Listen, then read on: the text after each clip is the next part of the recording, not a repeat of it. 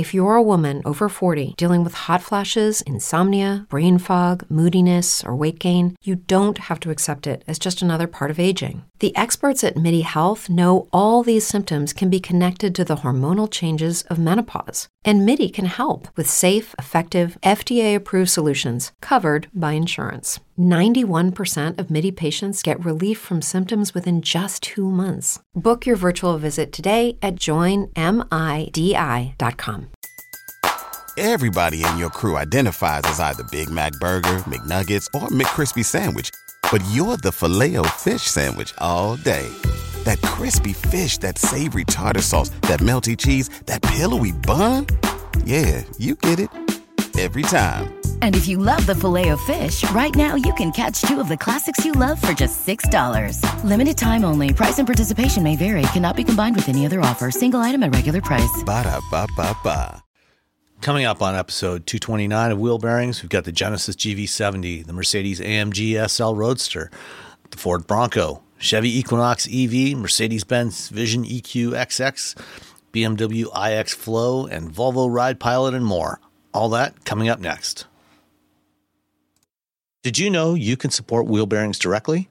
Head to patreon.com/wheelbearingsmedia and you can become a patron today. Your contributions will help fund the platforms and tools we use to bring the podcast to you. And exclusives and improvements are already on the way thanks to your generosity. So if you want to be part of an automotive podcast like no other, head to patreon.com/wheelbearingsmedia.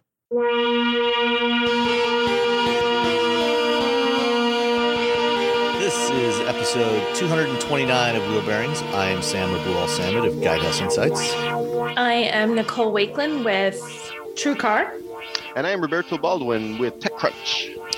And Nicole, why don't you go first? Okay. You always do that to me when I'm the least prepared, Sam. It's like you ask Robbie and I'm ready. You ask me and I'm like, oh, crud, I was still writing stuff down. So I had a vehicle I've talked about before. I had the Ford Bronco this last week, the two-door with the Sasquatch package. Did you have the hard top or soft top? I have a hard top. Okay. So, Sasquatch. Yeah, and Sasquatch, yeah, which is kind of just fun to say, and you can't see, but I'm making like a little claw, like a Sasquatch, because I feel like they would have claws. Probably very large ones, though. Only the very large ones. Wow. The big giant claw. So one of the fun things about driving this, I've driven this before, like on media drives, but nobody has these yet. Like I haven't seen a Bronco in the wild, like a Ford Bronco anywhere yet. I just don't think anybody in our area has them. I have literally not seen one. I've seen some Bronco Sports, but not the Bronco. So as I'm driving around, the most fun thing about this is watching the reaction of everybody. And what's kind of cool is it's like always these people that are in other off-road vehicles that are turning their heads and like trying to see it on highways and stuff. But then I saw this one 4Runner go by and the guy had like, it had a lift. It was tricked out. I felt like he could have driven off into the wilds of the White Mountains with this thing. And he's looking out his window and his wife, significant other, is in the passenger seat. And she's still like giving me these like 2 thumbs up, like, that's awesome. I'm like, yeah, it was so cute to see this, like, yay, someone has a Bronco. So do you think he's sitting there and is like, I just spent like $80,000 in aftermarket parts on this. And then she just drives up with her Sasquatch. No, it seemed very and Julie over here is like, oh, look at that. That's much nicer than what they you were built. both looking out the window like, look at that thing. That's really cool. So I think they were just excited to see it sort of out in the wild. Join the party out in the wilds. Yeah. So driving it, it's fun to drive. It's very truck-ish to drive. You know, you have that bounce. I found this when I was driving the Bronco before, that it's moderately well-mannered on the highway. You know, you get a little bit of bounce and sway, and it isn't a truck platform. So it feels like driving a truck. The thing that I find the most challenging about driving the Bronco is, and I forgot exactly what they called them. They have these little like guide sites that are located on the hood. The handles on the little hand corners. Yeah, the little handles. They make this feel wider to me than it is. It somehow messes with my, like, as I pull into parking spaces, I think my brain puts them further out to the side than they are. And I always feel like I'm closer than I am. So it makes it feel unduly wide when you're not, you know, when you're just driving and trying to park in a parking space at the grocery store. Well, it's probably because most vehicles, you know, they kind of slope away. This thing's more squared. And so most vehicles are actually wider than they appear to be. Right. And this one, I think my brain tries to do the autocorrect it's been doing my whole life is that, well, if that's where it looks like the edges of the hood are, you've got X number of inches of vehicle still on either side as it curves down that you can't see. So don't take out the car next to you. Yeah. So I feel like I'm coming into a spot and I'm pulling closer to my side because I can see it. And I look on the right-hand side and I've got like miles of room. So I have this, like, it's hard to judge. It takes a little getting used to that is actually the edges of your vehicle. You don't have to worry about extra. That's it. It's a fun car to drive. It's as capable as they build. I've taken this off-road with Ford. We did some pretty fast, speedy driving out in Nevada just before Thanksgiving. It's a hoot to drive off-road. I mean, if you want an off-road vehicle, it's a heck of a lot of fun. It has that trail turn assist, so you can sort of like turn on a dime, almost like pivot on one wheel, which is a super cool feature. And it has a pretty durable interior. It feels like you could, when you take off those doors and you go tromping through the mud, it's not going to fall apart. It's going to be fine with a little bit of mud. The drawback to the two-door, there are two big ones. It's only 4-passenger, so you lose one seat, so you can't put 5 people in there. The back seats are pretty snug. Like if you crawl into the back seats, it's a snug fit. You're not going to be having someone, it's not like adults can't do it. Kids can climb back there. Adults can climb back there. But your older aunt is probably not going to hop in the back of your 2-door Bronco with ease. Of course, the same is true for a Wrangler. Right. The same is true for Wrangler. It's the 2-door thing. The 2-door makes it hard. Well, that lifted Toyota. And 2-door and short wheelbase because the back seat is stuffed in between the rear wheel wells instead of being in front of them. Right. So it wasn't like the Wrangler does it better, not even compared to the Wrangler, just, it's tough. And it was funny. We were taking some things to Goodwill yesterday, cleaning out things because I'm getting a new kitchen and many things in my house I have that I don't use. I'm like, we must get rid of this, but let's give it to someone. And so we went to pile that and a bunch of other stuff in the back. And I opened the back of the Bronco. I'm like, nope, we're not taking this car because although it looks like it should, outside, you think there's all this room to put stuff in the back. There is not. Yeah, it's like there is not. I shut it. I'm like, nope, we're going to take your car, hubby. So we took his instead because there really isn't cargo room back there. I haven't looked up the number, but it's not something like you're not making a dump run in that. You're not buying any mulch. Oh no. Well, I mean, you can fold the back seat down and get some extra cargo space. Right, but then you can get some, but you have to fold the back seat down. Yeah. That in a larger, if you go to 4-door, you don't have to fold the back seat down. You can still have people along and put stuff in the back. Here, you can go to the dump, but all by yourself without your kids. All by yourself. And the kids want to go to the dump. Right. I'm sorry. Kids are free. They're free labor to unload the stuff at the dump and you can't even bring them with you. So, yeah. So that is the one upside of having kids is, yeah. Hey, come help me do this. Mostly free labor. I mean, you end up paying for it eventually anyway. Right. But, in the moment. But still, in the moment, you're like, mow the lawn, haul this stuff to the dump. Yes. And you can't if you have a 2-door. But, I don't think there's no surprises having this for the week. I mean, I had it in some really crummy weather. We got about 6 inches of really heavy wet snow that iced over and made that nice little icy, chattery kind of road surface. Driving around on that and playing around with it. And it handles just as well as you'd expect. It's not the same as driving off road, but it's still that, poor terrain, trying to get through some little berms of snow at the end of roads. It was perfectly fine. It chews that stuff right up without a problem. And, it's everything that the Bronco pretty much is exactly what you expect the Bronco to be. It's a little rough and ready because it's a, truck based. It's in the 2-door, not super huge. So if you've got a family and all their stuff, you probably don't want the 2-door. You probably want the 4. And if you plan to go off-road and do some serious off-roading, or even if you don't and you just want to look like you do, which I think is a lot of the time how these work, it's a great choice. It's a good option. I should probably have pricing, and I don't, because remember Sam called on me first. Oh no. Did you and your husband take his Wrangler and the Bronco out to an ORV park and try them out head to head on? We didn't take them out to an ORV park, but we did take them out. So the day that it was horrible, crappy weather on the roads and the snow and the mess, we did take both of them out. Like pretty much, we rode in both of them together, and then in short order. So the roads were pretty much the same. they handle very similarly in bad weather, and I've driven obviously his Wrangler quite a bit off-road. And just, in terms of how well they both do off-road, I don't feel like you really do bad with either one. Like people seem to have this need to say like the Wrangler's better or the Bronco's better. Well, there's good and bad features about each. There's pluses and minuses to each. So it's not like you're really going wrong getting one over the other. It's just a matter of which you prefer, honest to goodness. It's like, which one are you more comfortable in? Did you which like one the you ride? can get your hands on these right. days? Because you can't get, really, whichever one you can get your hands on. So it's a worthy competitor to the Wrangler. Is it a Wrangler killer? I've never thought it was. I think it's just, if you don't want a Wrangler and you like the Bronco and you prefer what the Bronco has and the drive of it, it's just like picking any other car. Is a Camry really significantly better than worse than an Accord? Well, no, maybe you just like the Camry better. Maybe you just like the Accord better. Sometimes it really is just a matter of preference, which one you like the drive of, which one you feel more comfortable in. Because in terms of capability, you're not going to go wrong with either one. You want to climb a mountain in either of these, go for it. Which engine did you have, the 4-cylinder or the V6? I had the 4-cylinder. And what kind of mileage did you see with it?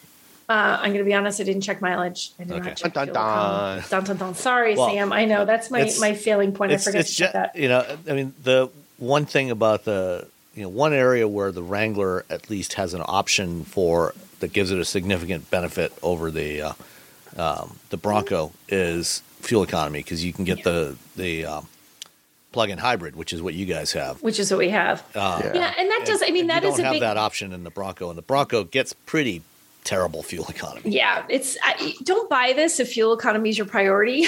Yeah. Buy something else. But and I guess that's a big. You pay a premium for that plug-in hybrid. I forget what it starts at, but it's you're paying a lot more. Cheap. Yeah, so you'll pay for that privilege, but that is something. Because I wasn't thinking in terms of the hybrid, but if in terms of the whole breadth of what's offered for each of these vehicles, you can get that hybrid. And the neat thing about that is that, of course, if you save that EV mode until you go off road, it is super cool to drive that completely silently. It is so cool.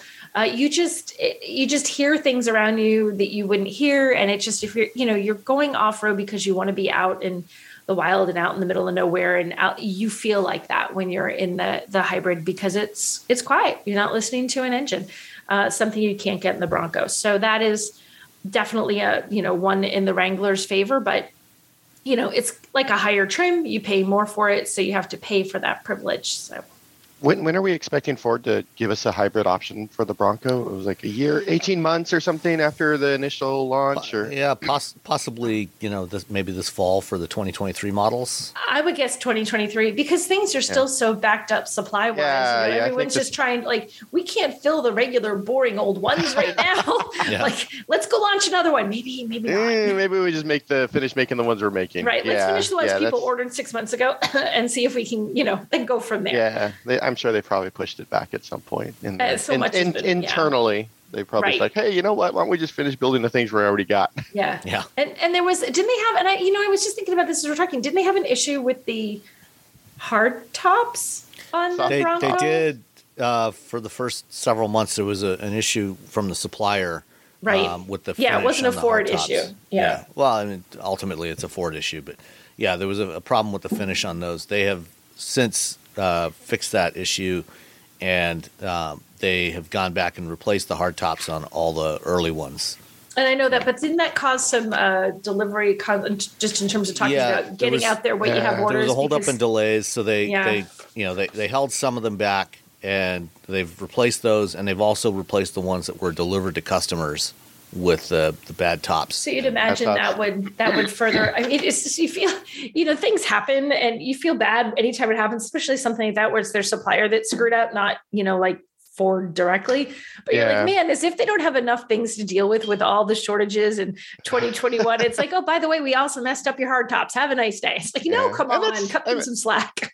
To be fair, that's typical of like a brand new car. There's always going to be some weirdness, just because they've only made like a few hundred of these so far, and now they're got to build them to scale. And then when you start building to scale, you're like, oh, here's something. I had years ago. I had an OEM. I was talking to a a consumer person, and she was talking about, the car. And I was like, oh, this is great. This would be fun. I could see myself getting one of these. And this person literally said, don't ever buy the first model year of any vehicle. I tell people ever. that all the time. Yeah. And I remember the time I was really new. I'm like, why wouldn't you want to? And she's like, because we test them and we do all sorts of stuff to make sure they're right. And it's not like we send them out the door and going, hey, let's see what happens. But there's always something that happens that we think, we tested that 100 million times. And if we had just tested it 100 million and one, we'd have found this problem that now that it seems like every single consumer is hitting. So she's always wait a year. Well, go ahead, Robbie. I've said that enough that my wife tells people that. Really? Like, yeah, don't ever buy the first year or something. You don't ever want the first year. I'm like, of course, I don't follow my own advice. I bought. Yeah. I'm like, I don't care. I want it now. Yeah. Come on. And why would we do that? The reason part of the reason I asked which top you had, there was a story that popped up on the drive earlier this week about this a Bronco in northern Canada, and it was a soft top, and the guy went away for a week, and there was a blizzard, and there was when his wife went out and looked in the Bronco, and there was all the snow inside of it, where something appears to have not been properly latched, or holy cow, holding, those pictures, not sealing properly. So yeah, I'll put the link in the show notes. But that is a lot of snow for just. I guess if it was really just blowing just right, it could have blown right. That's a blizzard, so it's coming sideways. It's coming sideways. Well, at you. Also, northern Canada, I just assume they're just always snowing. It just always looks like this. This is actually this picture was taken in April. No. Yeah, this is a January. This is a June picture. Yeah, reading through it, it sounds like I guess there's something with the 4-door Broncos with the soft top. There's separate latches at the middle of the roof and at the front at the windshield header, and sometimes if you don't get them latched correctly, it can lead to leaking. And that might be what happened here. Wow. Oh. So. That is a lot of snow in that car. That's like old Wrangler issues where like if once you took the top off, the soft top of the old Wrangler, like trying to get it back on was just I was in Hawaii. I gave up once. I gave up once too. I was in Hawaii. I was trying to get it back on. Yeah, and I was like, I can't get this back. And literally they were coming to pick it up and I'm like, here, hope it doesn't rain. I can't get this back up. it rained on us. I opened it in Hawaii because I was like, it was our last Hawaii trip before my wife started school. And so we knew we weren't going to go on vacation for like 4 years. So we were like, let's go full tourist and get a Wrangler. So we got a Wrangler and it was a soft top. And I was like, and I knew, but still I got it and we drove it and then I opened the top and then I couldn't get it closed and it started raining and it's, we're in Kauai, which is like the wettest place in the world. We're up north. And it just started pouring, and I couldn't get it close. And I'm like, you know what? Forget it. We're just sitting here in the rain. And like an inch of water, like filled up in the footwells, and I was like, oh well. Fortunately, in the Bronco, it does have drain like plugs on the floor. So it was fine, but it was also just like whatever. Open the door, splash it out with my foot. There we go. Let's go to dinner. Well, all I can think of it's going to be such a pain in the neck for them to try this out because if you manage to get water in your car and it's summer, you can at least leave it open and let the sun do its job. Yeah. But here, it's going to be warming up while you're sitting in it, and your butt is going to be soaking wet forever. Yep. Yeah, back in 2005 or so, when I was still working as an engineer at TRW, we were doing the brake system for the Pontiac Solstice, and they sent over a prototype to our shop, to our garage, and it was in the garage, and some of us were looking over it, and we made the mistake of putting the top down on the Solstice, and then we decided to try to put the top back up. Oh no! And the Solstice looks great with the top down, but putting the top up on the top mechanism on that thing was just such a horrendous mess that we finally gave up after about half an hour. You're like, done, not doing it. Yeah, this was a group of engineers. It's like, I don't know how they did it. But, Yeah, I feel like that's not a good sign. The engineers are like, oh. I'm looking at this. This doesn't make any sense.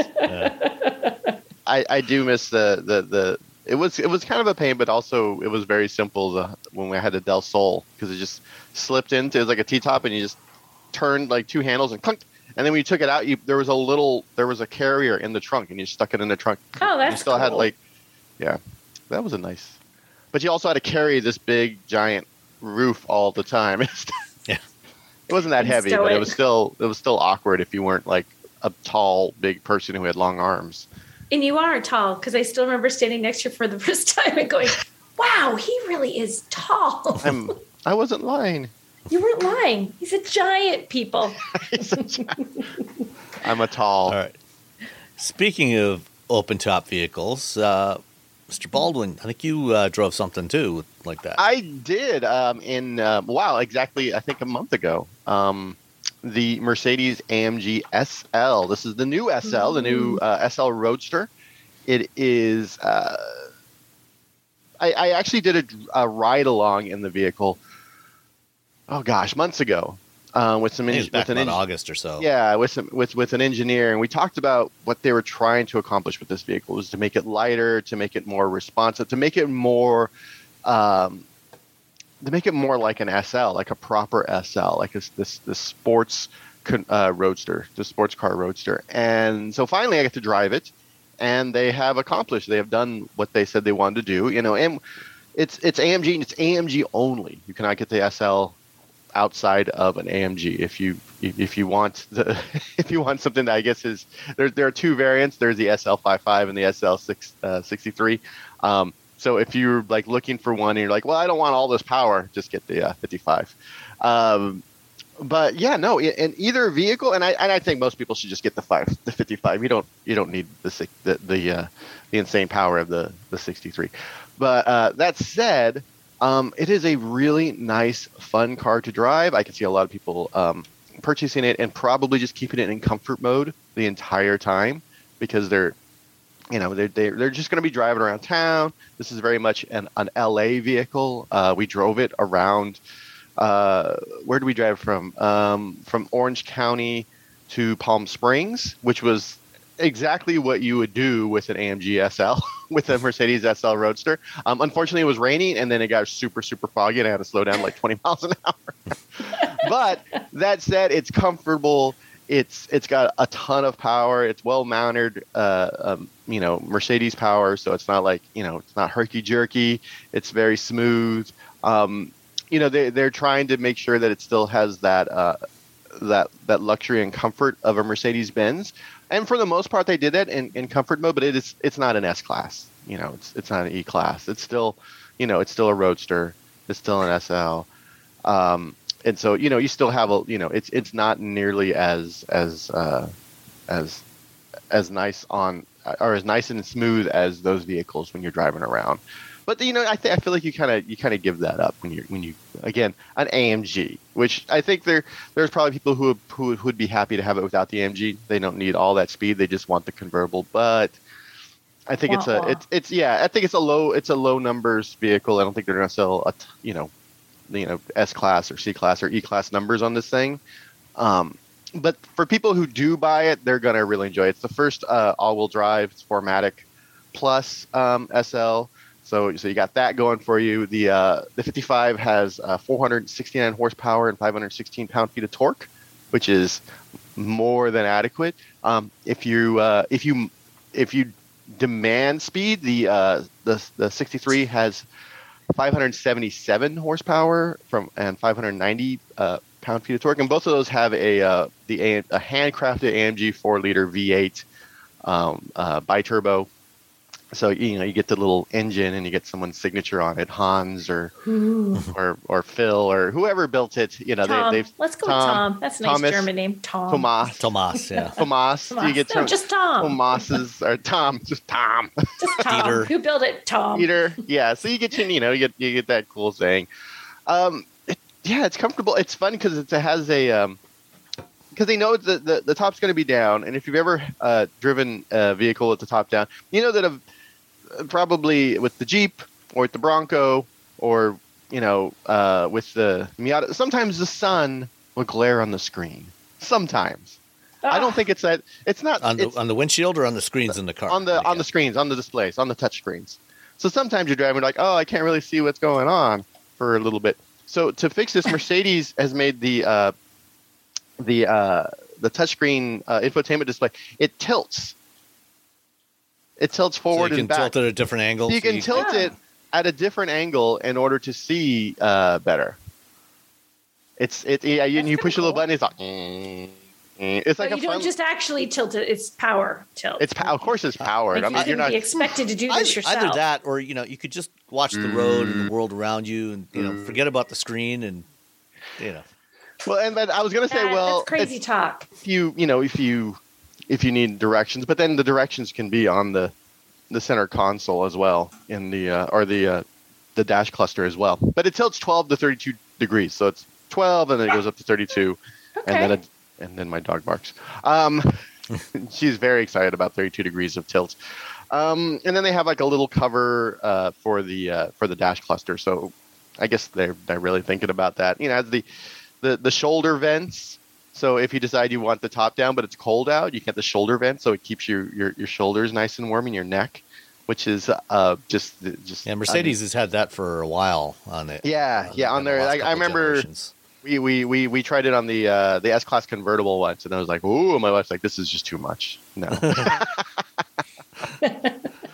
It's a Mercedes. There is no such thing as too much. There is no such thing as too much. It has all-wheel. It also has all-wheel steering, which is nice. I'm a big fan, especially after spending about a week with the EQS and that thing, and driving with all-wheel steering with a large car. I'm like, all right, everything should have all-wheel steering. That's the law.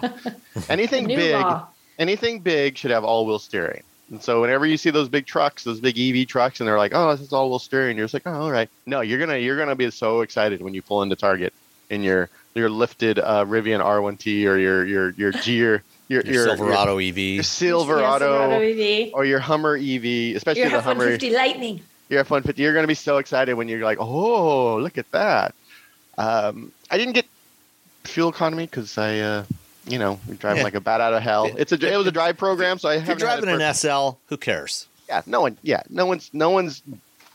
You don't care. You just don't care. You don't care. That's not a. I should buy an SL. We don't have pricing, but it's going to be a lot. Yeah, pricing a lot is the. It's probably going to be like $130, I'm guessing, for the 5.5, and then for the 55, and then probably more. But overall, no, I really liked it. It's. I had an opportunity to drive the 57 SL300 Roadster, and there's this glamour that comes with that vehicle. There's this Golden Age Hollywood drove the 300 SL Roadster, and I can see that happening again with this vehicle. I think it has the design, everything about it is very like, this is beautiful but not overstated. It's not a Lamborghini, it's not a Ferrari.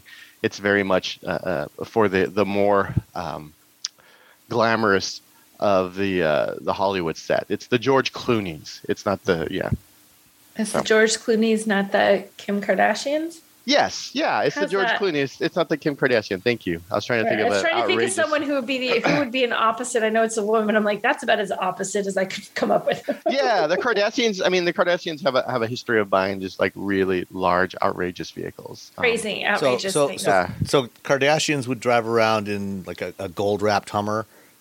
Yes. While George Clooney would drive around in an SL. Yes, yes. I think that is a fair assumption. A gold wrapped Hummer with like the logo would be embellished with actual diamonds. Who cares if they fall off while you're driving? Yeah, that's right. Exactly. No, well, I mean, get more. You just get more. You go to your diamond supply in your closet in a little bin that you have, stick a few more on there. Your little diamond supply. Like most people keep buttons, a couple like those extra buttons that come with your shirt. Right. It's just a pile of diamonds if you're a Kardashian. My diamond sack. This is my diamond sack. This is my diamond supply. Yeah. So it's I really liked it. I also drove the EQS, AMG EQS, which there's always during that drive program. And there's always the concern that what's going to happen is you're going to take a very comfortable, luxurious charge car and kind of mess it up by making it performance. But when you're in comfort mode, it's great. And I got to drive it in the snow because for some reason it was cold and snowy up while we were driving. It was a bad day for convertibles. But yeah, no, and it had that EQS, the AMG EQS had summer tires on it. Ooh. Oh, but but it was all-wheel drive. It's got that 10 degree. Oh no, it's 9 degrees of rear steering because of bigger tires, instead of 10 degrees like the regular EQS. It was fine. Like it was all icy and everything, and I threw it in slippery mode, which is a new mode for the AMG model, and it was I was like, oh, look at this. This is and I. You try to get the brake free because that's what you do as a person who like encounters snow for the first time in like in a year and a half. You're like, yay! It did a pretty good job. Once they throw some, you throw some all seasons or some winter tires, that thing is going to be planted pretty good to the ground. But yeah, both of those. Anyway, you can read both of those things on TechCrunch. I guess the same time this goes up. Ta-da! All right. Ta-da! Ta-da!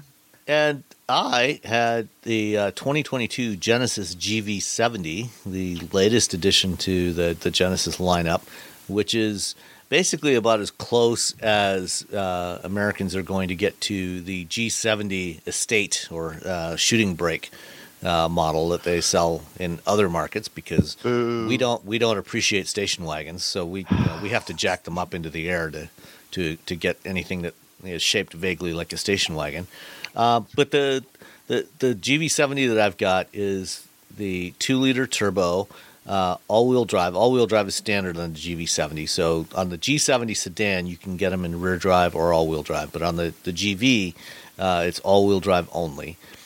And I had the Advance model, the Advanced trim level.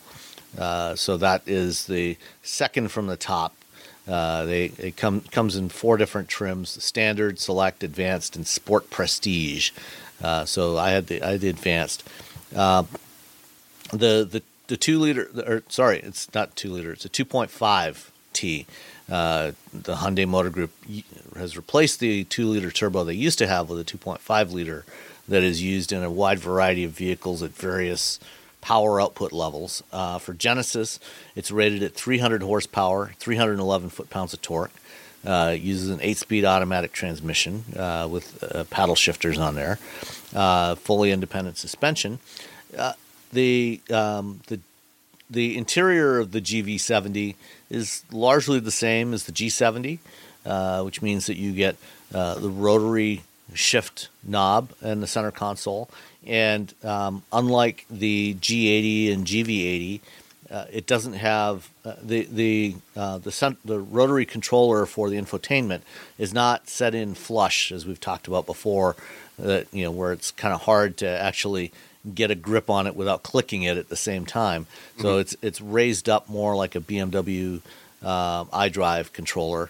So it looks like you have 2 similar controllers, one behind the other, one for the transmission, one for the infotainment.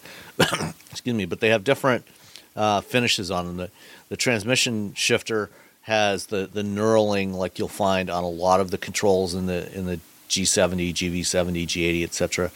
It's a metallic knurled pattern on there, whereas the infotainment controller is more of it's probably plastic, but it's like a crystalline type of surface on the outer perimeter of it, so it's easy to get a good grip on it to spin it around quickly and move around the infotainment system fairly quickly. No touch screen in here, so clearly this would be a non-starter for Nicole. But the system works well, and of course, since it is a modern product from the Hyundai Motor Group, it does include the sounds of nature. Yay! So I was driving around. It was fairly frigid this week here in Michigan. So driving around with a little bit of the crunching as you walk through the snow. Crunching snow. Yep. Yeah. And crunch. This powertrain in here, I think, is a really nice balance for the G70, GV70. It's not a huge vehicle. It's similar in size to a BMW X3. So it's roomy enough in the back seat for a couple of adults, but it's not an enormous SUV. And I really like the size. As we talked about a month or so ago when I had the G70, the G70 got a refresh this model year with a new front fascia that matches the look that we got on the G80, GV80, and now on the upcoming G90 as well, with the slim horizontal headlamps and matching the similarly slim horizontal tail lamps on the back. It's a good look. I like the look of it. It drives really well. I said, it's plenty of power, 300 horsepower. It's a very responsive engine. Not really any noticeable turbo lag. The fuel it's rated at 22 city, 28 highway for fuel economy, 24. I think I've been getting around 21 because it's been cold and I've been having a little fun with this thing. So, it's fine. No complaints there. The standard GV70 starts at $41,500 before the delivery charge, and the one as I drove it for the advanced model, including the $1,045 delivery charge, came to $50,695. And I think in this segment against the likes of an X3, GLC, Mercedes GLC, Audi Q5, I think it's a really competitive product and pretty decent value as we've come to expect from Genesis and the rest of the group brands. Like I said, it's got fairly comfortable ride. It's also got particularly when you put it in sport mode, decent steering feedback, very responsive.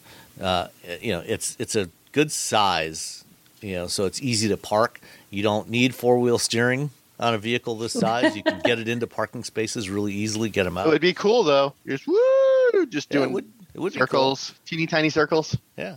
It's got the full suite of driver assist features, including adaptive cruise control, Hyundai's highway drive assist for lane centering. It does have support for. It's got a wireless charger, Android Auto, and CarPlay, but not wireless. So you do have to plug in your phone or just use it with Bluetooth. One interesting detail on that's included in the comfort and convenience on this thing. A lot of modern cars you can set up multiple driver profiles. They're usually tied to your key fob, and so you or your partner, you each have your own key fob. You get in the car, and it can be set to to automatically set your mirrors, set your preferences for the audio system, set the seat in the right position as you walk up to the driver's door. All that stuff will adjust. But you can also set profiles in the infotainment system on this thing. And there's a little fingerprint scanner on the dashboard. So if you want to switch profiles or change your profile settings, it'll ask you, if you set it up, and I tried this, put your finger on the fingerprint scanner, and then it'll change. You can change profiles. And that actually did it work? It worked quite reliably, yeah. Yay! So that was good. Yeah. It's just like using a fingerprint scanner on your phone or on your computer. That never worked well for me. I felt like when you had a little fingerprint thing back on the iPhone back in the day, I was forever like, it is my finger. Dang it. Like, open my phone. Well, it's my finger. Maybe your fingerprints are just worn off. I know. I guess that's it.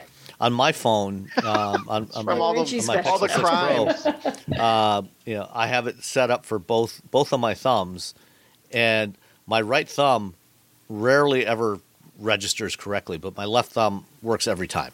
So it just has to be only if you lose your left thumb, you're in trouble. Is that clearly I must have worn off most of the little whorls and stuff on my right thumb. I don't know what the deal is.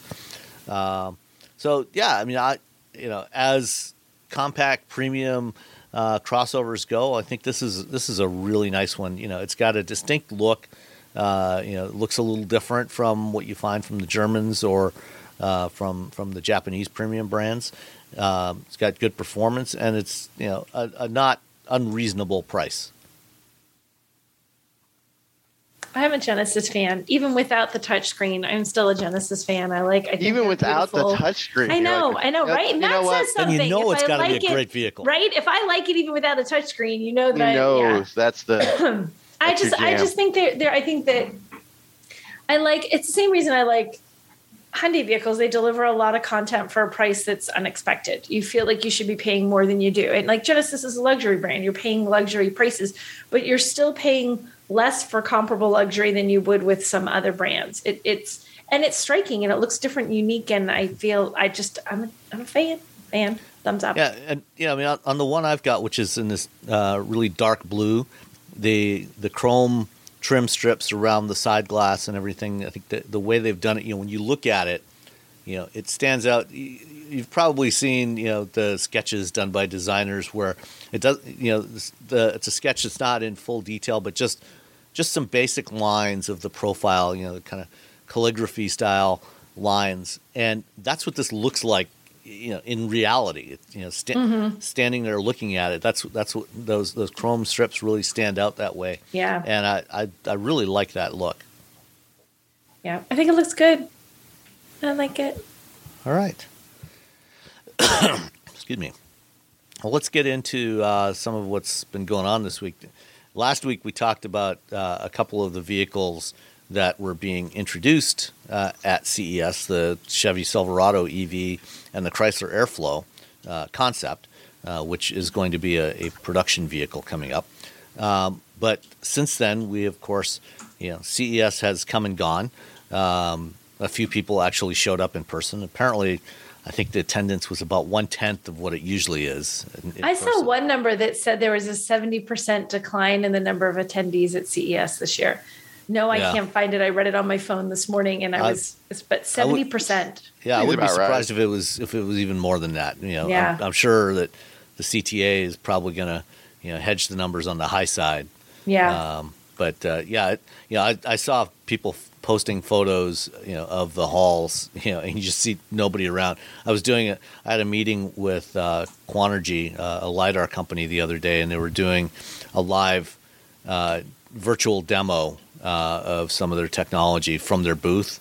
So their CMO had his iPhone and was walking around showing me the stuff in the booth. And when he scanned the phone around and I could see the crowd or lack thereof, I was amazed. Yeah, it's like it was not many people there. So hopefully those that showed up don't end up getting sick because there was plenty of room for social distancing there.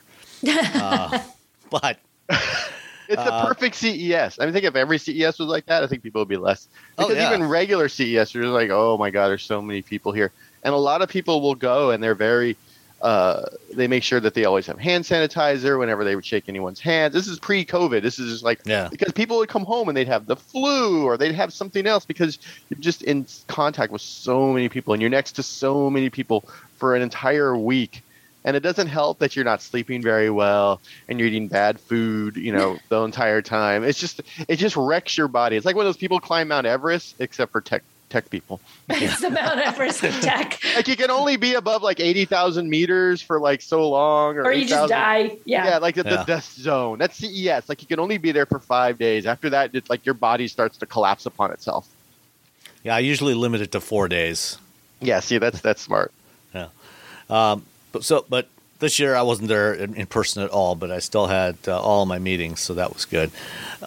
So anyway, during the course of the week, there was a lot of automotive related news. It started off on Monday night with the virtual reveal of the Mercedes-Benz EQXX, or Vision EQXX, I think is actually the official name. Have you two seen this thing? Have you taken a look at it? I have looked at it. It's okay. So it's a long tail. So that means it's never going to come into it. Mm-hmm. We're never going to see it. So it's designed to race at Le Mans. Yeah, it's designed to race at Le Mans. But if you just take the front end and you put that on a production vehicle later on in 2024, which all the tech is supposed to show up in a car, that would be dope. I would be very, very excited. And they were able to say, hey, we're getting 621 to 621 miles from 100, roughly 100 kilowatt hour capacity pack, which means they're getting 6 miles per kilowatt, which is some crazy efficiency.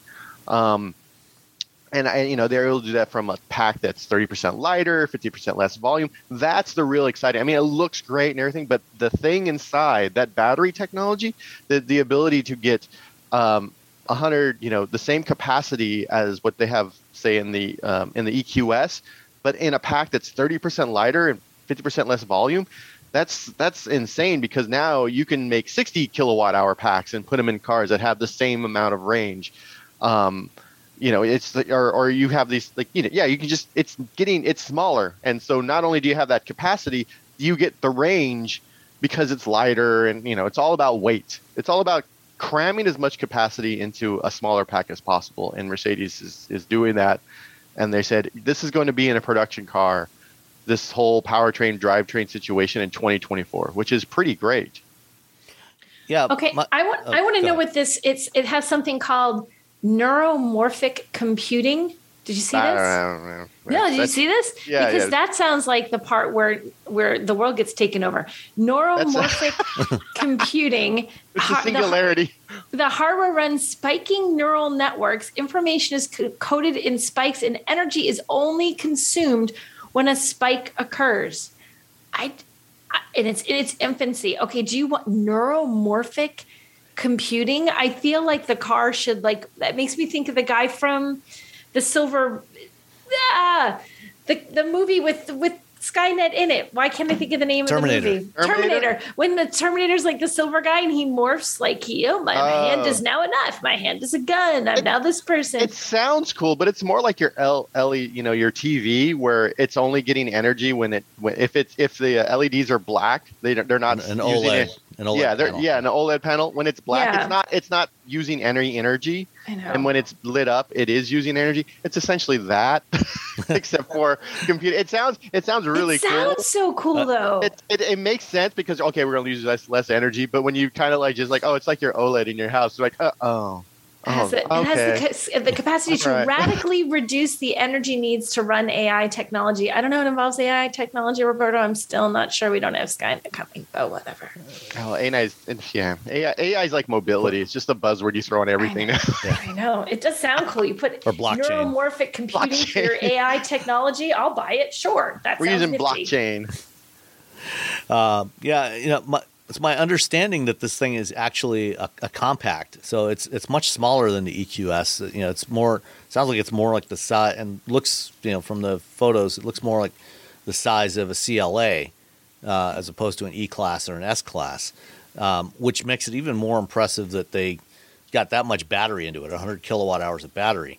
And I was talking to somebody else the other day, and it sounds like what they've done with the battery in this thing, in order to fit that much capacity into this car, they've gone to a structural pack design, or a cell to pack design. So most EV batteries today, if you open up the pack, you'll find a bunch of modules, so a bunch of boxes in there that are basically smaller batteries. So each module might have 24 cells in it, and you might have 20 modules in there, 24 modules, however many modules. And, the problem, that having a modular design like that makes it easier to service. If you have a bad cell somewhere, you can take out a module and just replace a module and put it back in the car. But, what manufacturers have been finding is that for the most part, the batteries are more reliable than they thought they were going to be a few years ago.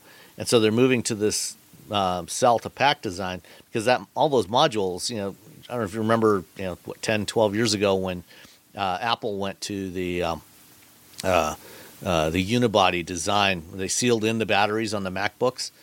Part of the reason they did that, if you look at an older laptop that has a removable battery, you've got packaging around the battery, you've got a structure in the bottom of the computer itself. That's all taking up volume that you can't put more cell in there.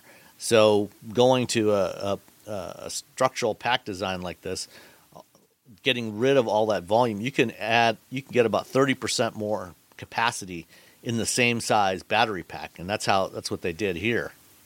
Because the modules are essentially like, well, we could take the pack out if it fails and then replace the module. Mm-hmm. But then there's like so many different steps for the pack to fail, for this to happen, for this to happen, for this to happen, and then you're like, why don't we just how about we just take the pack, we replace the pack, and then you still have this pack that you can use for a bunch of other things and some other uses somewhere else down the road. And so the whole like, well, we could swap out the module. Yeah, it sounded, it made sense. Yeah, it made sense because we're like, we don't know what's going to happen, and then now they're like, they realize they don't actually have to ever replace those modules. Yeah. Dun dun dun. Yeah. Technology. Yeah. Technology, so fancy. For a better tomorrow. So, things are moving in the right direction to have more affordable, because you can take the same concepts, the same ideas they're doing here, put them in more affordable EVs, and, have more range, at lower price points as well. So that's good too. Yeah. You could get a 500-mile, because if they took all the other fancy bits out, they have a low power, they're not pushing a lot of power to that car. It's rear-wheel drive only. There's a lot, the drag coefficient I think is 0.17, something ridiculous, which is, I asked them, I'm like, so do you think this will ever make it into production because of regulatory issues? They're like, they had a very roundabout way of saying, I mean, we could. Maybe, kinda. But yeah, it's really, and so at the end of the day, it's really the battery that sort of is very exciting about that vehicle. And if you can get 500 miles instead of the 600, that's still a huge win. It's a big difference. Yeah. Yeah. It's a huge jump. And then this thing's also got this massive screen. It goes even beyond the hyper screen that's in the EQS. It's just one long display that spans the entire dashboard. That's 78 inches across, I think, or something. 47 inches across. Yeah. It's a smaller car. Yeah. That's how we know, because the hyperscreen is 56, so it is smaller. There we go. That's how we know. Okay. That's look at us. Look at us doing math. Ooh, doing math like engineering people. Doing simple math. I was writing about this car, and I had to I was trying to, the Teslas, their efficiencies are pretty good. So I was trying to figure out what is the miles per kilowatt for the currently available Teslas, the Model 3 standard long range. The long range plus is gone. I don't know what happened to that thing. And it was really just a simple matter of, because EPA will show you how many miles it'll do or how many kilowatts it'll use in 100 miles. That's how the EPA shows it, which is sort of confusing. And I was trying to figure out what the math problem, what was the formula? And it turns out, no, you just 26 divided by 100. That was it. Yeah. But I spent 15 minutes trying to figure out You're like, okay, hold on. What's the it's got to be this really complex problem. And then finally I'm like, it's actually easier than you think. I'm an idiot. Basic math. I got this. I didn't become a writer to do math. That's why we have Sam on the show. That's right. Sam, get your slide rule out. Get your graphing calculator out. We also had another German EV concept that showed up. This one's actually based on a production vehicle, the BMW iX, which you've driven, Roberto. But this is a slightly different variant of the iX. It's called the BMW iX Flow. Ugh. Sorry. Did I make that face out loud? No. Yes, you did. No, because it's okay. So the thing is, the Flow is that it features e-ink, so it changes color. You can change it from black to white, and all the shades from black to white that cover the spectrum of gray. So it's black, right? And I'm like, I get it. We were talking about this before the show, people buy black and white and gray cars. If you look, that's what sells. I don't care what sells. How impressive is it to see black? I'm like, black, white, gray. I want a car where you push a button. It's like, today it's purple. Tomorrow it's St. Patrick's Day. I'm making my car green. Oh, wait, it's Christmas. I want my car to be red. I want it. Red and green. To see it in, green with red stripes. Yes. Where's that car, Roberta? That would impress me. So, this is actually very cool technology, electrophoretic technology, another fancy word. It's all about the fancy words in the CES press releases, right? But so it's cool. It's cool, but it's black, white, and gray. Where's the purple one? So they said that they're like, we could do this with color. Well, why didn't you? Yes. Yes. Because I feel like it would have been more impactful. You look at this It would have been harder. It would have been way harder for them to do it. Right. But wouldn't it have been super a lot cool? cooler. Wouldn't you have loved to have taken a video of it going from purple green. So like that would have looked cool here. It's like even 4 colors, just 4 colors. Yeah. Well, technically there's 8,000 shades of gray that you could do, right? But I mean, like one other actual color, like beyond 8,000 shades. 8,000 shades. Forget 50. 8,000. 8,000 shades of. I'm sorry. Go on. The regular production iX, I'm looking at the configurator right now on BMWUSA.com. They offer 2 shades of white, a black, 4 shades of gray, and then a blue and a red, which almost nobody would like to buy. Well, then why can't we have had, what did you just list off? I want to see those on my BMW iX Flow featuring e-ink.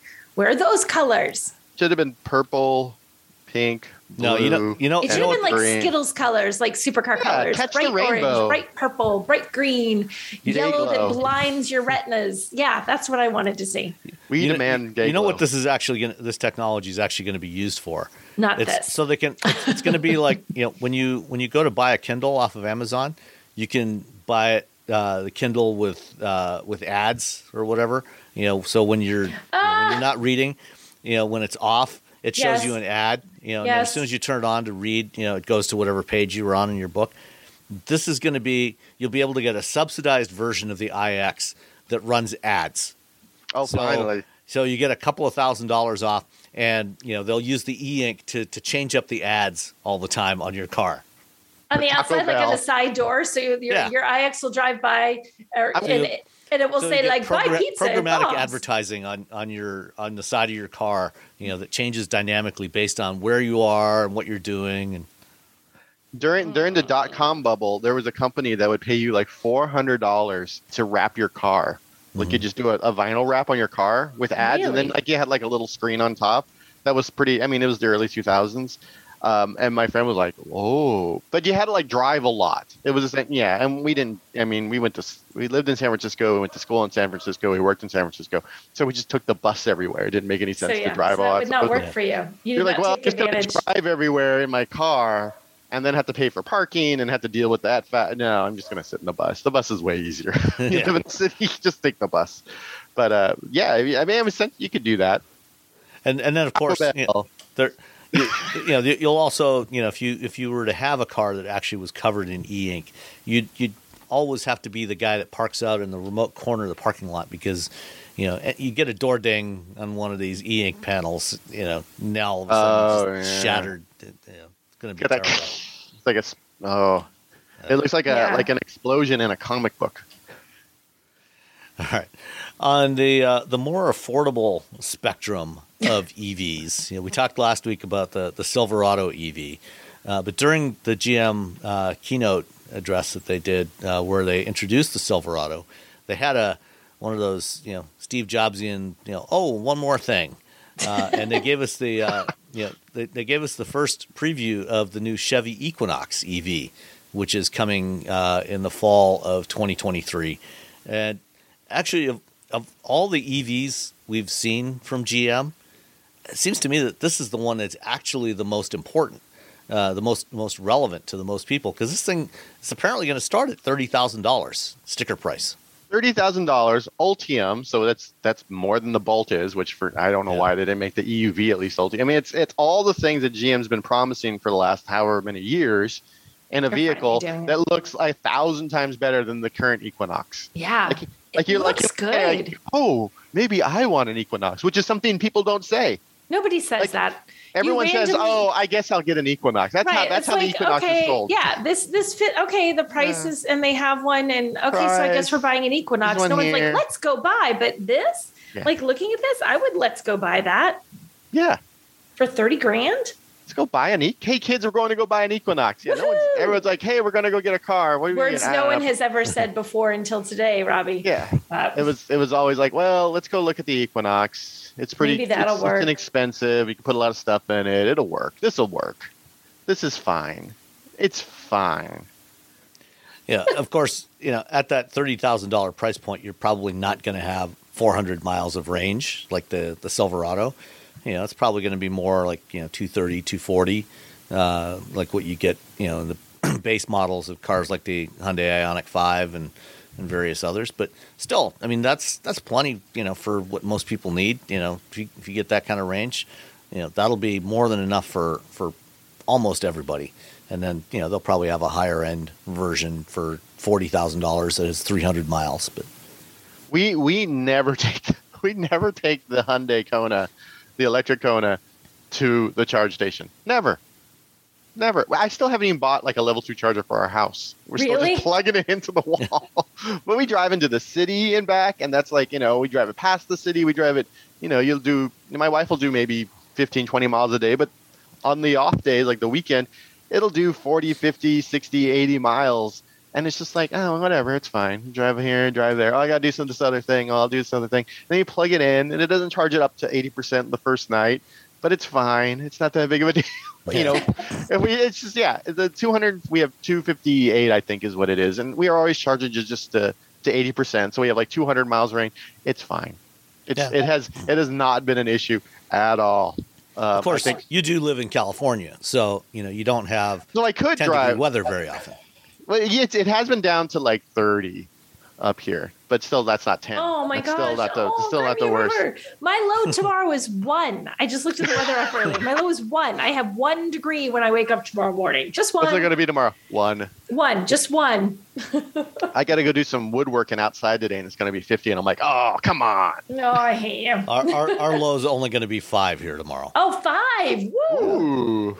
Well, we did go to the beach yesterday because it was like 53. We were like, yay, we're at the beach. It was all sunny and 53, and all these people were at the beach, which is a very Northern California thing. You're like, hey, it's above 50. Let's go to the beach. But of course, nobody actually went in the water though, because the water air temperature was 50. It was probably about 50. The water, too, right? The water fluctuates between like about 47 and 56 year round in the Bay Area. And I remember when I was surfing, if it was like 54, I was like, ooh, water feels really warm today. But I'm also wearing like a very, like a 3-2 wetsuit. And we took someone once in the summer who wanted to go surfing with us. And he's like, oh, I'm like, do you have a wetsuit? He's like, no, that's cool. And this is summertime. And then we all paddled out. And then I turned around and he was on the beach huddled, like unable to move. And I'm like, I don't know why you thought that was a good idea. Bay Area will kill you. The water will kill you. All right. Let's see. Where's my rundown here? All right, last one I've got from CES is Volvo Ride Pilot. I had a call earlier this week with Austin Russell, the CEO of Luminar, and Odgaard Anderson. She's the CEO of Zenseact, which is a division of Volvo that does software for driver assist and automated driving. And we talked about this Ride Pilot, which they announced. This is what Volvo is calling their first unsupervised automated driving system that they plan to launch in California. So the thing about Ride Pilot, you can have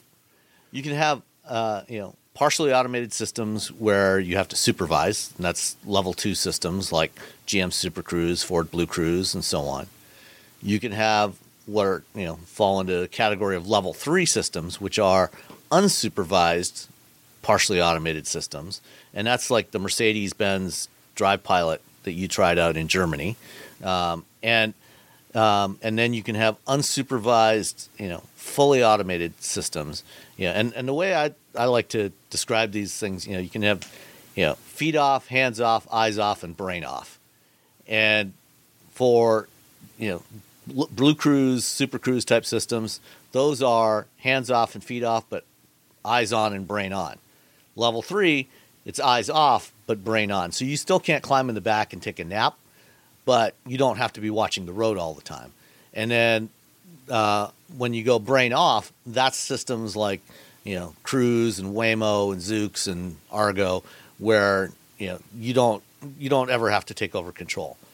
This Ride Pilot thing is an eyes off, but brain on system. So you will, it's designed for automated highway driving, but you don't have to constantly watch the road, until it's if you're, if you've got your destination set on the nav and you're coming up to your exit, then it'll give you an alert, 10 or 15 seconds before that, okay, you're going to have to take over control.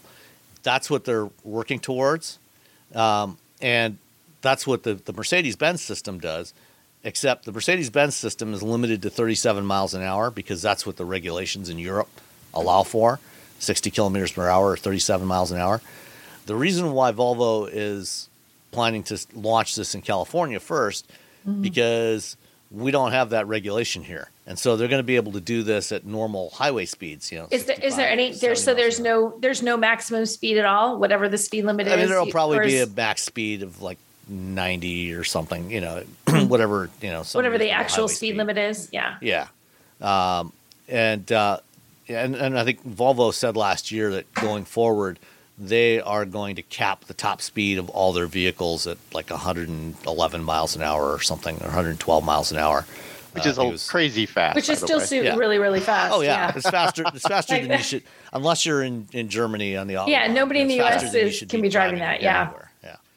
But the thing is, this is going to launch on the vehicle that is the replacement for the XC90, which is coming out later this year.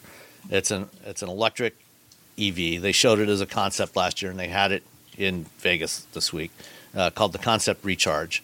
So it's an all-electric 3-row SUV, and when it launches, that vehicle is going to have all the equipment for this. Much like just Tesla has done with autopilot, it's going to have all the hardware built in as standard equipment. So that includes LiDAR. Luminar LiDAR is going to be on there, and cameras and radar. But this system is not going to be enabled yet.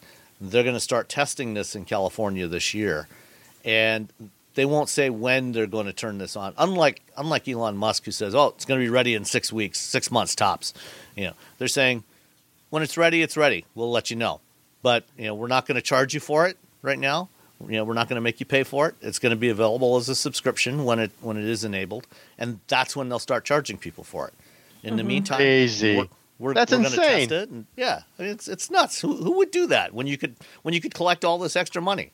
You can collect all this money. It's also very Swedish in Volvo, to be honest. I mean, I'm sure if there was when you go to an auto show.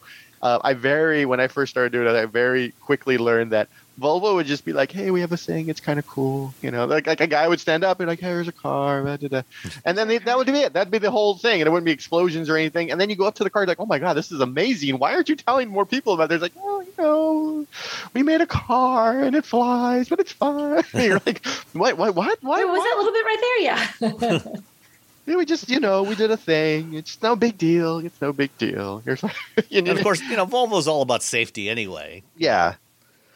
I feel very, because it is Volvo, I'm like, all right, yeah, okay, cool. Yeah. Because they have that whole, like their whole, everything about them is wrapped up in their history of safety. So they are not going to put that at risk in order to rush anything like this into market. They're going to be like super careful. It's really true. Like if you're nervous about any kind of sort of autonomous tech, regardless of where it is, level 1, level 2, level 3, you hear it's coming from Volvo and you're like, well, those guys are the safety car. Like they're the safe guys. So if they think it's safe, well, it's good enough for Volvo. If it's good enough for Volvo, like if Volvo says yes, it's like, oh, Dodge says it, forget it. But Volvo, they do lend a certain credence to it. They're like, hey, who else puts just here's our cars crashing in TV ads? They're like, what? Yeah. We're just gonna crash a bunch of cars just to show you they're good at crashing. Just to show you how safe they are at crashing. Yeah. Like, okay, fine.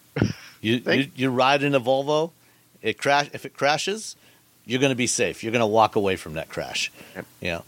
And now, going forward, we want to make sure that you can't even crash. Right. You can't even. That'll be the next commercial. Be someone actively trying to steer towards a wall, and the car's going to be like, "Sir, please don't do that." And steer you the other way. That's what it's all going to be. Actively not crashing. Is it? Pardon me, sir, but I'm taking over. Right.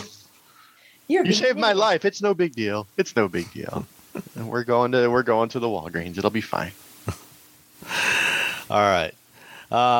Let's answer some listener questions. We've got a bunch of them this week. First one from Tom Prosima. Okay, I've OD'd on EV news. Anything on the 2022 Audi A4, S5, A5, S5 models? Is there anything? No, I don't think there is anything new from the 22s. I think they're just carrying over. No, next question. No. They're going to be EVs, Tom? No, I'm just kidding. Yeah, they get these EV versions. Wait, let us get a press release. We can talk about that. Hold on. So yeah, no, I think the new A4 and S5 and so on. I think that they're probably going to be next year sometime. Maybe they might be revealed this year, but for right now, for the model year 22s, they're just carryover. Bryn Barenhausen, this is not actually a question so much as he posted on Twitter. Okay, posted a picture of the cup holders on the carts at Target. Look like a Wrangler grill. I'm pulling up the image now because I didn't pull up the image earlier. Let's see. Look at it. Wait. Absolutely right. Holy crap. There you go. 1, 2, 3, 4, 5, 6, 7, 8. 8 slots. So there's no copyright. They didn't want to get sued by they don't want to get sued. They don't want to be Mahindra issue. 5, yeah. Oh my or God. Hummer. Oh, that's all I'm going to say. Oh, yeah. Also, Bryn, that's a lovely little rainbow fleece thingy you've got in your cart there. I approve of that's cute. Adorable. Yeah. Next one from Brianna Wu. What other Amazon technologies besides e-ink would make poor car features? So, we talked about the e-ink on the iX Flow. Anything else from Amazon that you think would be bad on a car? That Amazon makes. A lot of cars have Alexa voice services built in now. Yeah, I don't want to be ordering things on my car. I feel like unless I guess if you're reordering stuff, you're like, hey Alexa, reorder soap, and then it just does that. Like, remember the little buttons that they used to have? You just push a button around your house when you're out of like laundry soap, and it would just automatically. Like, that seems okay. But when you're like, Alexa, tell me 5 things about now I'm sorry everybody, I just screwed up everyone's Alexa in their house. I apologize. I just realized what I was doing. Amazon. I always called it Alice. I had a developer talk to me about it, and they said they call what you said Alice, and they call the Apple version Sarah. So it was Alice and Sarah, so that they could avoid when they were having conversations about making it go off. Sometimes I think those seem a little too close, and sometimes I think they would probably recognize those. Maybe just call it Madam A. Madam A. That sounds very terribly formal, Sam. Madam A. Amazon saying, tell me 5, I need to order batteries. And it gives you like a rundown of batteries. And now your brain is thinking about the different batteries that are available. Yeah, I don't want that in my car. I also don't want people doing podcasts and saying the wake words of other stuff. I apologize, everyone, for that. Yeah. Have either of you tried things like Fire TV or any of the other Amazon technologies that are in some vehicles? I haven't tried Fire TV. I haven't tried the Amazon Auto thing either. I know that's out. I was supposed to get one for review, and then I don't know what happened. It was like every once in a while people are like, yeah, we're going to send you this thing, or hey, this car's going to show up, and then it just doesn't. Yeah. And you end up being so busy that you kind of forget about it for 6 months. You're like, oh, hey, what happened to that thing that was supposed to come in? And then, maybe I made them mad with a tweet. Who knows? What did you say? What thing did you say? Yeah, I don't know. The Jeeps have Fire TV built. The Wagoneer and the Grand Cherokee have Fire TV built in for the rear seat entertainment system. And I think actually for the if you get the passenger screen on those, you can also watch Fire TV on those. Watch Amazon Prime Video shows and things like that. Cool. You can watch whatever's on Amazon. Yeah. Stuff. There's some good stuff there. There is. I watch Amazon Prime TV a lot. Video Prime, whatever it's called now. All right. Next up. Of course, there's The Expanse. Oh, yeah, The Expanse. I got to start rewatching it because I watched the first season.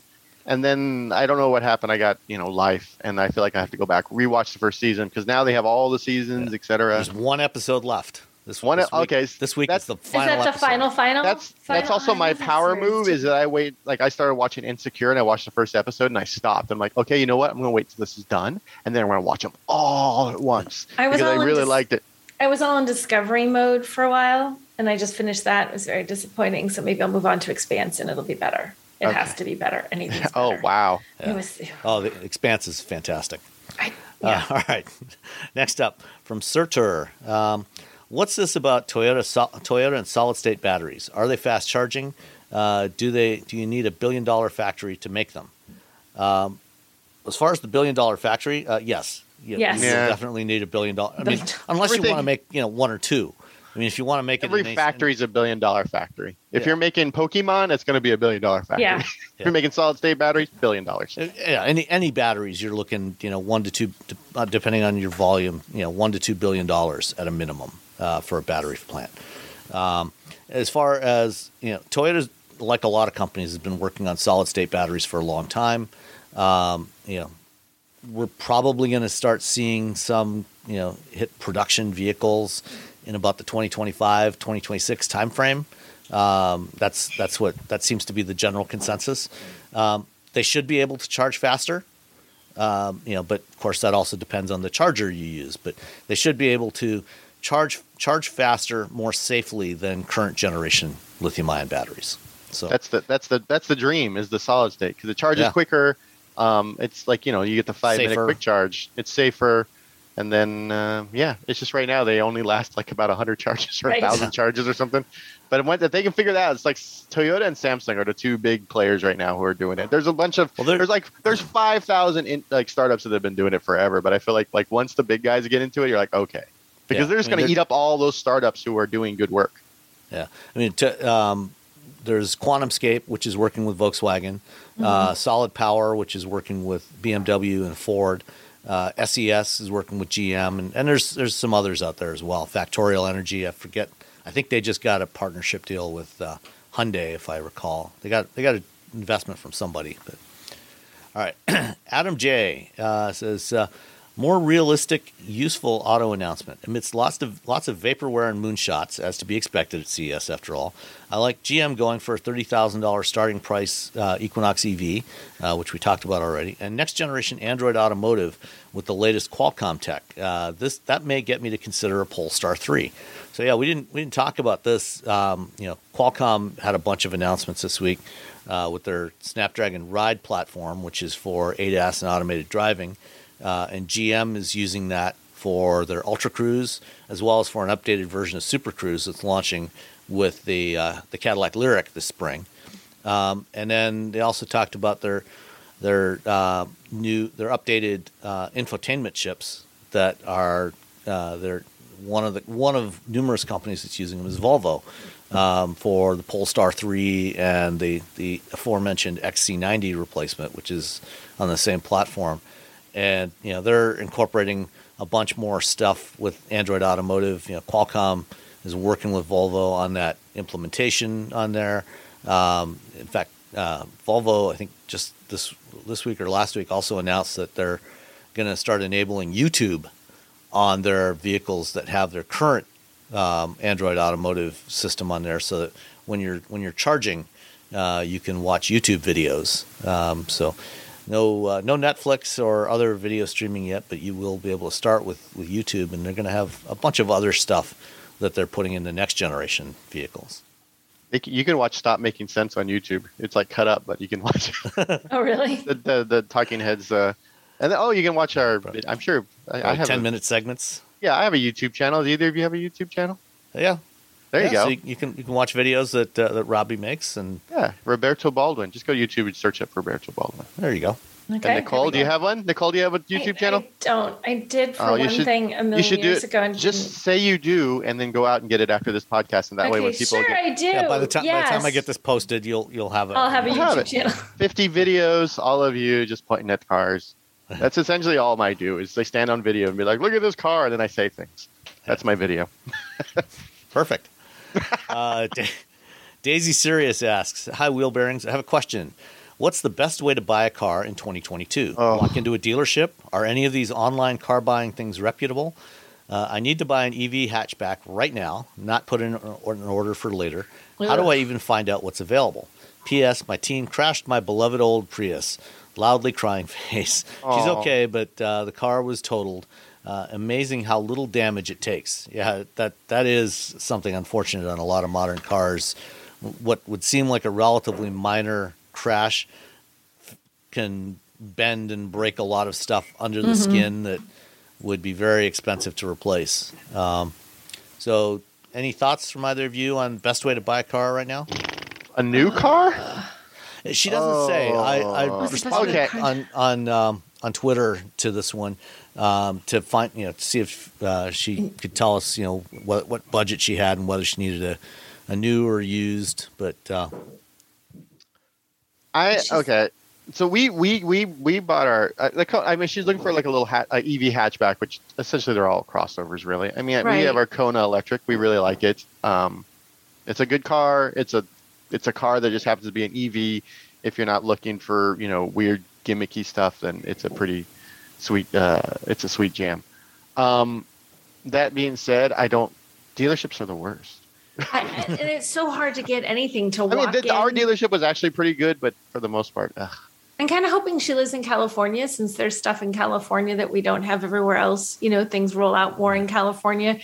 From her Twitter profile, she's in Colorado. But Colorado did adopt the California ZEV mandate. So the EVs but aren't there still in California, you can also get in Colorado. Aren't there still a good number, or at least a healthy number of EVs that automakers are just like, isn't the Ioniq 5 or something just in California to start? No, like it's in all the ZEV states. I feel all like the ZEV states. All the ZEV states. Okay. Yeah. I don't know. You can get a Chevy Bolt from like Costco for like a nickel. Like once they start selling them again, you can get a Chevy Bolt.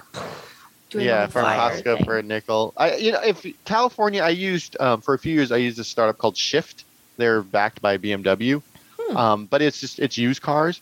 But I would just go online and I would look, I put in what I wanted, manual transmission, blah, blah, blah. And then it would show me the available cars. And then I would say, I want to see this car. And then they would schedule a time for them to bring the car to my house. And then me and my wife would drive it around and say yes or no. And if we liked it, they would just leave it and go away. And if we didn't like it, they would take the car away. And then we would find another car and do that. Yeah, I mean, Carvana will deliver cars to you as well. I think a lot depends on if you're looking for a new or a used car. If you're looking for something new, one of the things that has happened over the last few years is every new car dealer has a website, and almost all of them now will show you all of their available inventory, so you can search through what they have available on the lot.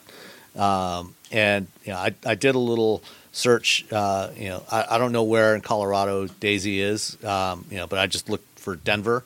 And for example, Hyundai dealer, I looked at a couple of Hyundai dealers in Denver.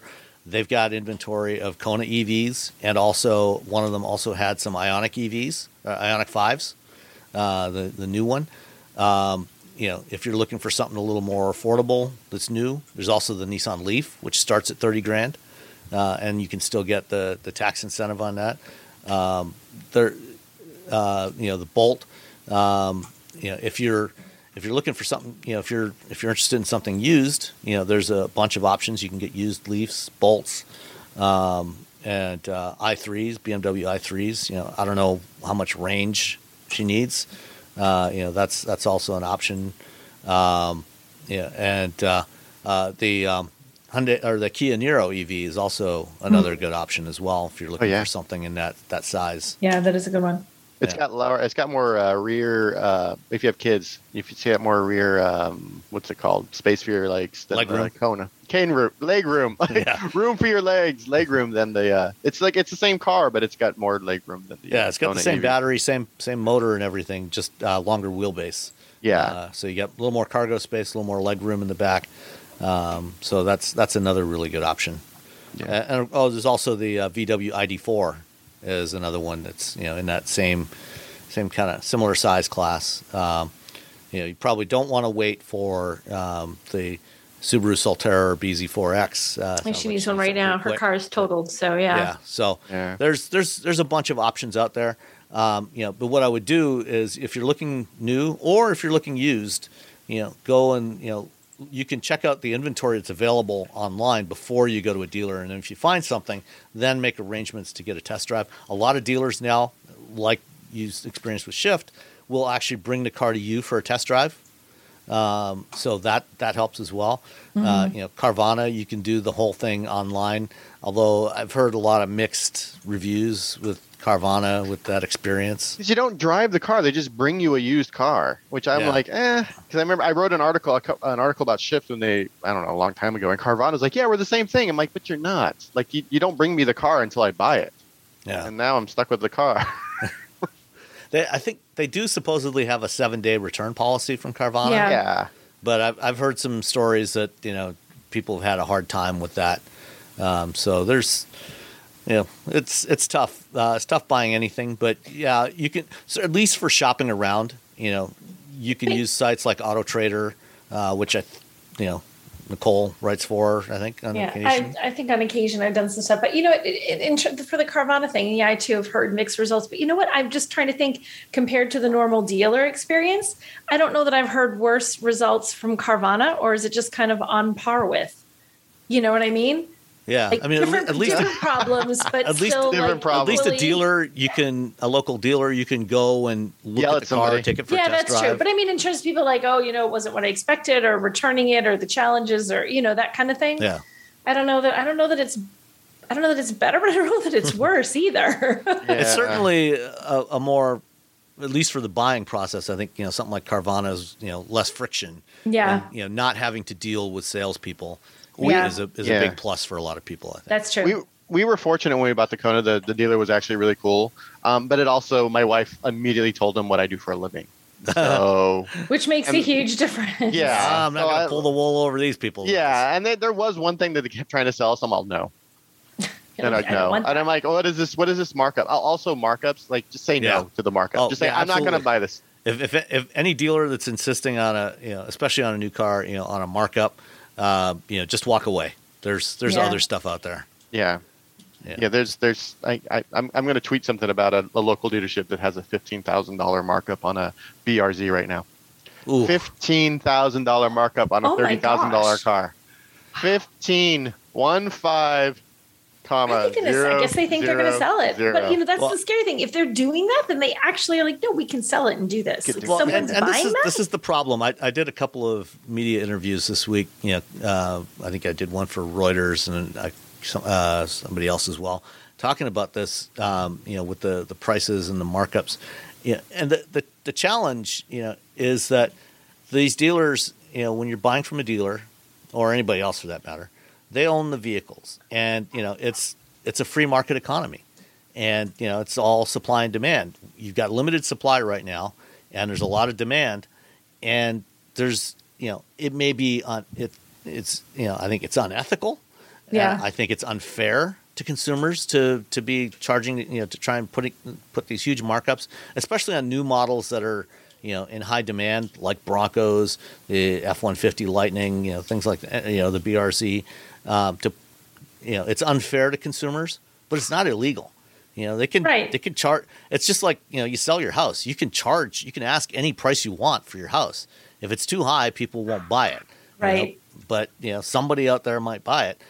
And, I hate it. And if a dealer ever, if I was shopping for a car and a dealer had, a market adjustment, that was more than a few dollars, I would just walk away and go somewhere else. I know someone who had a $10,000 market adjustment markup to their Bronco that they ordered. Remember when you ordered you ordered your car, and then they're like, okay, now it's $10,000. And then more. what did they do? Did they pay it, or did they ended up talking them down to I think $3,500. Yeah. Which is still too much. But you're like, okay, I've been waiting for my Bronco. I'm waiting for my Bronco, because you've been waiting forever. And they've kind of got you. When you do place an order with a dealer, read the paperwork you're signing. Make sure that there's no loopholes in there that say the dealer can add an additional markup on there. If you don't, otherwise, especially in this market, you could end up getting hosed. If there's any concern, put something in there stipulating this is the price I'm going to pay. And if the dealer won't agree that whatever the sticker price is what you're going to pay, don't give them any money. Just walk away. It's not worth it. There's no car out there that's worth it. Don't have FOMO, about this stuff. Just walk away. You don't have to be the first one on your block with a Bronco or any other, fun new vehicle. Just wait. If there's enough demand, manufacturers will keep building these things as fast as they can, and you'll eventually get one. You don't have to be the first. Yeah. Don't encourage these guys. Exactly. Yeah. If you can avoid encouraging that stuff, don't do it. Yeah. Yeah. All right. Michael Sim asks, I would love your thoughts on where the automotive industry is going with every manufacturer basically making a skateboard platform containing the batteries, suspension, and electric motors while merely changing the top hat. VW has MEB, GM has Ultium. As I've written before, I think Fisker has a viable plan to market an EV because they're utilizing a version of the Magna Steer skateboard for their Ocean SUV. I think Sony is doing the same thing with their prototype Vision vehicles. Who knows what Sony is actually doing. Sony doesn't know what they're doing. Yeah. What is preventing companies like Tesla from using their multiple gigafactories to manufacture EVs for other companies as a way to amortize their billions of infrastructure investment? Elon Musk has said that his technology is open to others. Why doesn't a small EV company skip building a factory and not recreate the wheel, so to speak? The average driver won't know the difference between batteries from Tesla, CATL, Panasonic, etc. Electric motors are likewise pretty homogeneous in feel. Heck, we even homogenize ICE vehicles with every manufacturer making a 2-liter i4 turbo already. GM and Honda are already in a collaboration that helps Honda skip years of development and cost for EVs. Is it hubris, pride that prevent these small upstarts from working with a larger company, or are they just trying to milk money from investors? Thanks. Keep up the great work. I think Fisker is doing the right thing. I don't think Tesla would be able to help anybody at this point. They just can't. I mean, right now, if you order I just had someone send me a message like, "Yeah, we ordered a Tesla. It's supposed to be here February. Now it's August, right? Or June. I don't know. It's months later. It's become like it's like a thing that Tesla does that. And if you're going to buy a Tesla, you sort of know that going in, and you either accept it or you don't buy a Tesla. But it's certainly not something that, aside from the current shortages of cars, that other automakers will tolerate as a rule. Like, they don't want to be like, oh, I know we told you you'd have your new whatever Bronco in March, but you're not going to see it till next December. They're not going to do that because they can't reliably get batteries from someone. Yeah, Tesla actually has done this before. They had a deal with Toyota, and they provided the batteries and powertrain for the RAV4 EV back in like 2011, 12, 13. Toyota eventually canceled that deal because they had a very hard time working with Tesla. They are a very difficult company to work with, whether you are, a customer, buying components from them for your EVs, or a supplier providing components to Tesla to build their vehicles. I've heard a lot of horror stories from a lot of suppliers over the years about their dealings with Tesla. Similarly, Daimler had a deal with them. They were using Tesla batteries and motors for electric versions of the Smart for a while, and I think also for the B class. They no longer do that. I think it all. We see large manufacturers doing deals like this to share platforms. In addition, you mentioned GM and Honda, Ford, for a couple of European market EVs, is using the VW MEB platform. They have a partnership with them. But you're right that there's not a huge amount of difference, between the batteries and motors and stuff from different manufacturers. There's a lot of similarity. It depends. Once you get up to scale, then it makes sense to do your own once you're building enough, rather than buying from somebody else. So, if you're, building, a few thousand vehicles, you buy from somebody else. If you're building hundreds of thousands to millions of vehicles, you might as well do it yourself, because you're not going to save any money through a partnership. Yeah. I think it's like the GM Honda, the Ultium platform is there. Volkswagen is very open that they're like, hey, anyone wants to use MEB platform, we'll do it if you as long as you pay us. Which is, we thought we were going to get the ID Buggy. We were so close. We were so close to getting the ID Buggy. Right there. It was right there, and then it was like, oh, yeah, now we don't. Well, VW did announce they're finally going to reveal the production version of the ID Buzz in beginning of March. I'm very excited. Yeah. I wrote a whole thing about how I'm excited and how it's a different. What did I say? Oh, I said it's a different vehicle. It's a different world compared to when it was unveiled. When it was unveiled, we were like, as a concept, we were all very excited because nostalgia and a bug and a microbus.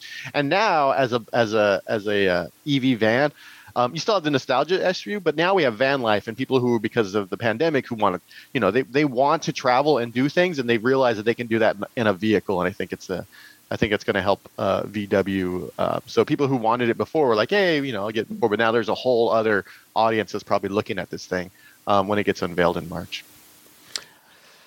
All right. Last one from. Oh, did you have something else? I was just going to say ID Buggy one more time. ID Buggy. It was fun. I get to drive it at Pebble. I was so excited. I'm so sad. I'm sure somebody, if VW doesn't build it, I'm sure somebody will. That was the plan. Like some other company was going to build it, but I think it didn't work. I don't know. Yeah. Somebody will come along and do it. Fingers crossed. From Justin Risky. I wanted to write you all to ask you a question about user replaceable lights on newer vehicles. Since listening to your podcast and hearing about your positive review of the Hyundai Palisade and seeing how many others approve of it and the Telluride, I've decided to order one for myself. Hopefully within the next 4 months, I will be the proud owner of a 2022 Calligraphy. That's the top trim level of the Palisade. Seeing as how everything seems to be going LED, which I'm a personal fan of, I cannot help but wonder, are the days of being able to go to an auto parts store and buy replacement bulbs for your vehicle a thing of the past? I have this fear that instead of buying a replacement bulb costing me $20, I'm going to be forking out hundreds of dollars on an entire assembly if any one of the little LEDs that go out, go out. I know LEDs are supposed to last for a really long time, but I'm also seeing other modern vehicles with entire DRLs, daytime running lamps, and other lights already burnt out. Do you think that user repairability is over? I'm curious as to what you three think about this. Thank you for the great podcast to help me get through my workday each week. So I actually have I put replacement LED headlamps on my Miata. They're fancy. In a package that's shaped like a standard traditional 7-inch sealed beam lamp, but it's got LEDs in there so that I can actually see at night. Because when I first got that thing, the first time I was driving at night, it's like I turn on the headlights, and it's like what? Wow, where is everything? So I've got some aftermarket LEDs, but I have not actually tried replacing the LED, or even to check if the LEDs are replaceable on any of these modern vehicles. My our Civic has halogen bulbs, and you can replace the bulbs in those.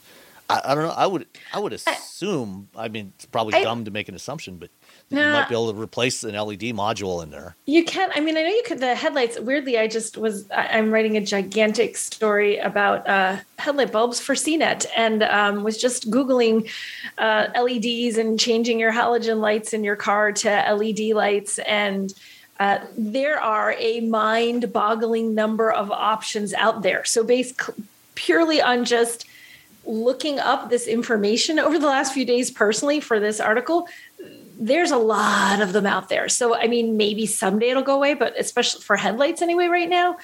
And like Sam was saying, you can convert your halogens to LEDs because the light is better and clearer and brighter and goes further and goes wider, lasts longer than a halogen bulb. So there's still options for doing that. I mean, and they do last so much longer. I think with anything, you're going to see that freak thing where that LED light that was supposed to last, you thought was going to last you 10 years, lasted you 10 minutes, but it can happen with any kind of part. I don't know that they're any more fallible than other random parts in your car that are supposed to last for a really long time. Maybe at some point, but I think people, if you start to find out, like with a lot of things, if you're doing research on your car and you're a do-it-yourselfer, you can find stories where people will talk about how easy it is or is not to do common maintenance things on cars. And I think if, manufacturers make it increasingly difficult for people to do things, the manufacturers that make it easy will find the do-it-yourselfers gravitating towards those. That's a selling feature. You want to be able to change your light bulb, your $20 bulb, without having to take it into the dealer and spend an hour and a half of labor to have them take things apart and do it for you. So I don't think it's going to go anywhere. I think it's got a ways before we hit a point where those things aren't easily replaceable by most consumers. Yeah, I think it's probably, it's definitely going to be more expensive. The price of LEDs just continues to drop, though, because we're putting them in absolutely everything. Mm-hmm. So at some point, it's going to be like when I needed a new catalytic converter for my Honda Civic way back in the day. I could either buy the one from Honda which was $700 at the time, or I could buy the aftermarket high flow carb rated one for $200. Right. I was like, wait, so this one adds more power to my Honda, and it's carb rated, which means it works for, for California Air Resource Board. So it's legal and it's cheaper, and I don't have to like cut the pipes. Okay. Well, I think there's going to probably be some cheaper options than what you get from a dealership for these lights. Just like, I don't go to the Hyundai dealership to get Sylvanian lights or a GE lights. So I think we're going to see those companies building the light modules for these things. But yeah, it is like if you buy a new car and then like after a year, like one LED's out, like it might not be a big deal, but it's just going to bug the hell out of you. Absolutely. Like you have this whole LED array and then one is out. You're just like, oh, it's not worth paying, $200 to replace this thing. But God, it's driving me nuts. Yeah. A few years ago, if you wanted LED lamps, LED bulbs for your house, they were like $10 a piece or more. Now you can, go to your big box store and, buy a box of 10 of them for $6 or $7. So you're right. The price has come way down, and I would hope that the manufacturers are using, that they have the LED modules as a separate module, so you don't have to replace the whole cluster, because those clusters, the lenses they have in there, those things are insanely expensive. It's not unusual. If you have to, get into a minor accident and you have to replace a headlamp cluster, $1,000, $1,500 for one of those headlamp clusters is not unusual. But in almost all cases, at least with the halogen or projectors, you can replace just the light module without replacing the whole cluster. And I would hope that's the same thing is true with LEDs. But I'll look into that and we'll get back to you next time. I think the ones with the light signature, when you turn on your car and like a bunch of crazy stuff happens, like the Audis and the BM, the high ends, those are going to be expensive because those are all individually adjustable LEDs. So you have a completely different board on there. Whereas the ones that just turn off and on when you hit the brake light, I think those are going to be much cheaper because it's just, it's essentially just off, on. Yeah. All right. That's all we've got for this week. Thanks everybody for listening, and we will talk to you next time. Bye. Say goodbye to your credit card rewards. Greedy corporate mega stores, led by Walmart and Target, are pushing for a law in Congress to take away your hard-earned cash back and travel points to line their pockets. The Durbin-Marshall credit card bill would enact harmful credit card routing mandates that would end credit card rewards as we know it. If you love your credit card rewards, tell your lawmakers, hands off my rewards. Tell them to oppose the Durbin-Marshall credit card bill.